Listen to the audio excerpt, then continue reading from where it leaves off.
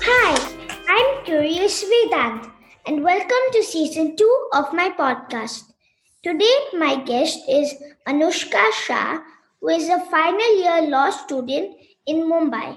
She is also a professional Mohiniyattam dancer, the community service director of Rotaractor Club of Bombay Bayview, an active volunteer at PETA India, and has co-founded Project Law to spread awareness on animal welfare. She is also a volunteer at St. Jude's India Child Care Center. Hi Anushka, welcome to my show. Hi Vedant, thank you for having me. You're welcome. This is going to be exciting.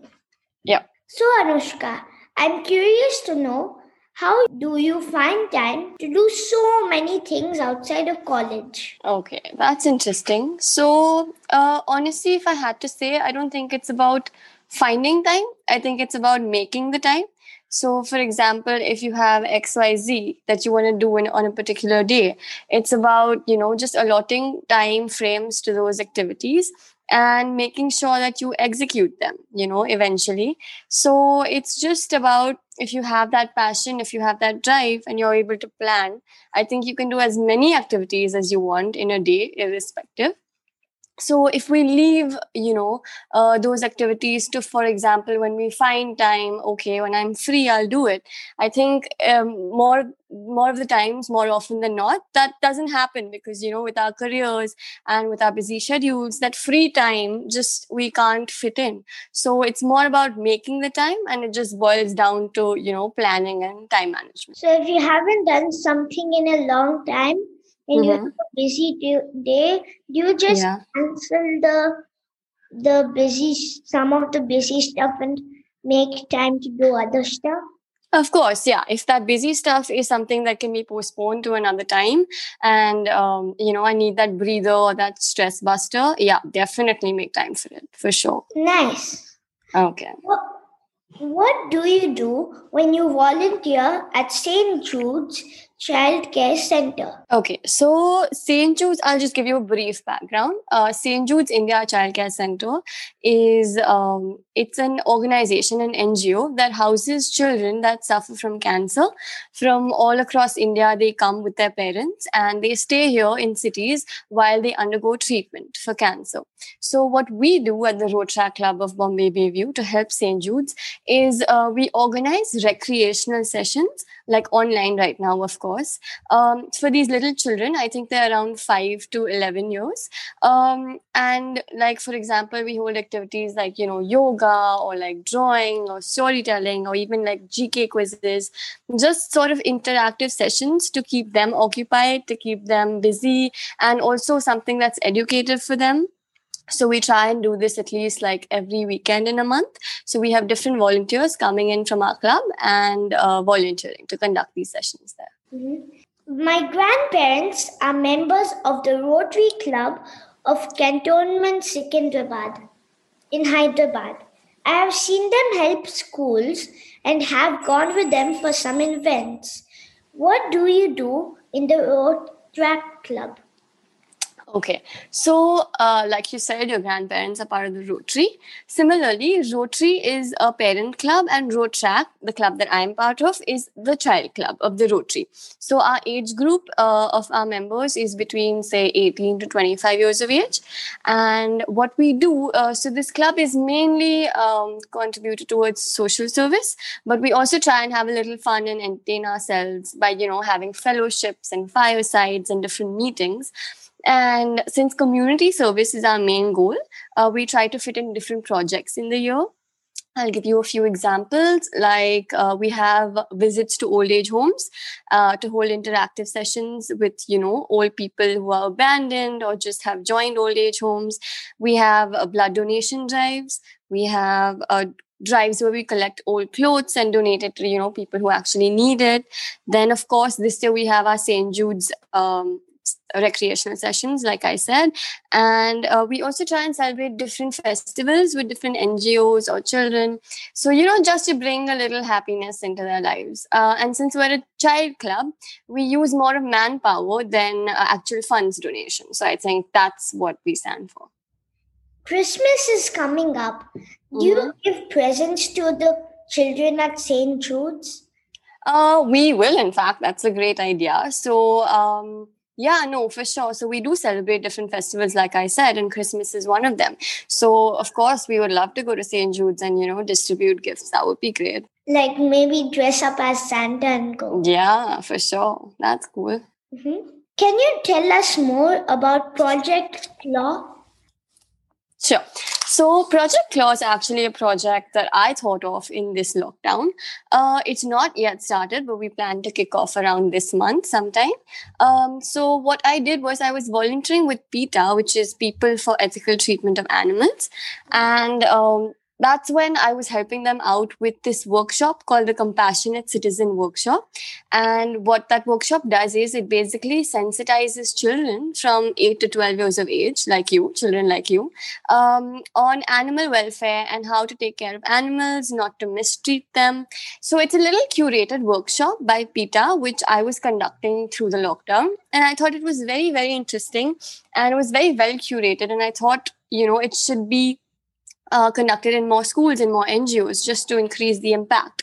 So that's when I started a thought of Project Claw. Claw stands for Compassion Links All Worlds. And what I basically am planning to do is get more volunteers like me through contacts of friends and family, and train them through PETA to conduct this workshop.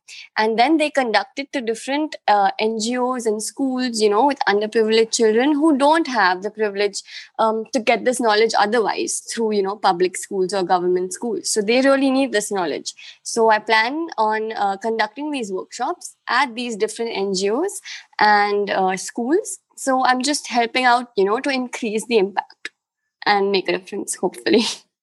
My dad was also part of PETA India. Oh, that's cool. Did he like it?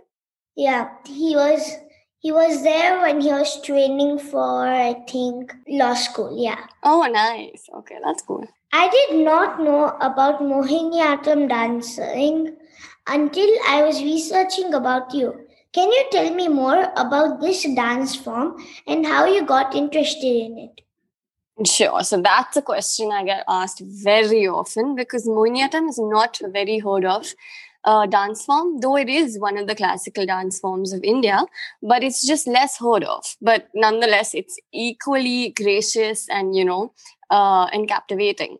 So I'll tell you, Mohiniyattam, if I break it down for you, Mohini means a beautiful girl and Attam means dance. So together it means the dance by a beautiful girl or the dance by an enchantress. So this dance form originated in the state of Kerala in India. It's actually a sort of mixture of Kathakali and Bharatanatyam. So it's a softer version of the dance form.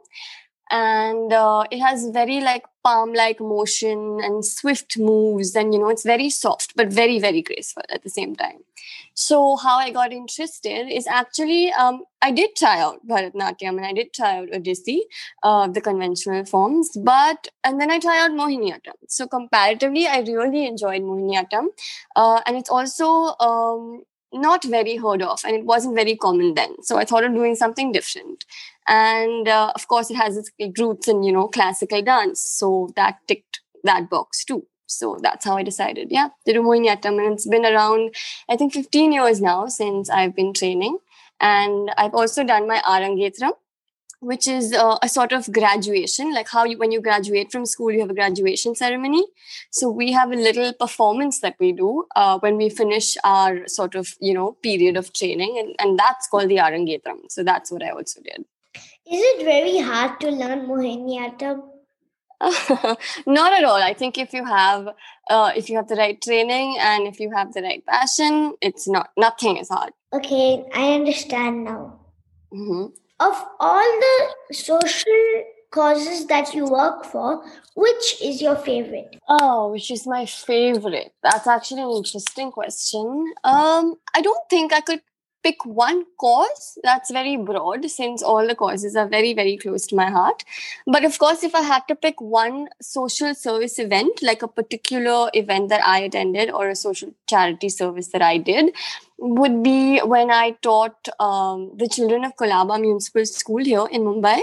I taught them semi-classical dance for about 6 months from 2019 to 20. And that was in fact very interesting for me and them as well, because them being a government municipal school, they don't have the facility, to have these dance classes and these extracurricular activities. And you won't believe it, some of the girls almost around your age, they love it. They were so happy, dancing or being taught these extracurricular activities. And it gave me so much joy to actually teach them, because it was like a combination of both my passions, right? I was dancing as well as I was doing social service. So I think that was one activity that was very, very satisfying. And if I had to choose one of my favorites, it would definitely be one of them. I also want to learn classical dances. You should, for sure. You are studying law. What made you choose to be a lawyer, and what type of lawyer do you want to be? What made me choose to be a lawyer? Okay, so this is actually an interesting one, because I didn't always want to do law, but always growing up as a child, I've seen my parents and my dad mostly deal with property lawyers, lawyers related to real estate cases, because we had a few of them. So I was always intrigued by lawyers, but it wasn't enough to make me take up law as a career then. But then as I grew up, I took finance as my graduation. And interestingly, I had a few law subjects in my finance degree. For example, I did company law. I studied a little bit of contract law. And that's when I realized that, okay, I mean, I like studying it. I wouldn't mind wanting to take it up, in future. So that's when I decided that post-graduation, I wanted to take up 3-year law. And yeah, then I went for it. And I'm studying law. And what type of lawyer do you want to be? What type of lawyer? Okay, so I did intern at a few firms, different firms, because I think it's very important to try out, different things before you rule them out. So I interned at a litigation firm, which is what actual lawyers do when you see them, in the black and white coat and in court. So I tried out that type of law. Then I tried out real estate law, and I tried out taxation law. Then finally, I tried out company law, which deals with corporations and companies. And that's what I found most interesting. So, yep, I'm hoping to be a corporate lawyer someday. I'm also thinking of becoming a lawyer, but I'm not yet sure. That's great. No, you should keep your options open. Try out everything. I will. Mm-hmm. What tips do you have for me and my listeners on time management? Time management. So, to be very honest, it's not as complicated and as tough as people, make it to be. I think if you do the simple things, for example, just, plan your days ahead, plan your weeks ahead, sometimes even months. Of course, it's easier said than done. But I think it's not impossible. You can have a rough estimate. And of course, when you get closer to the date, you get a better idea.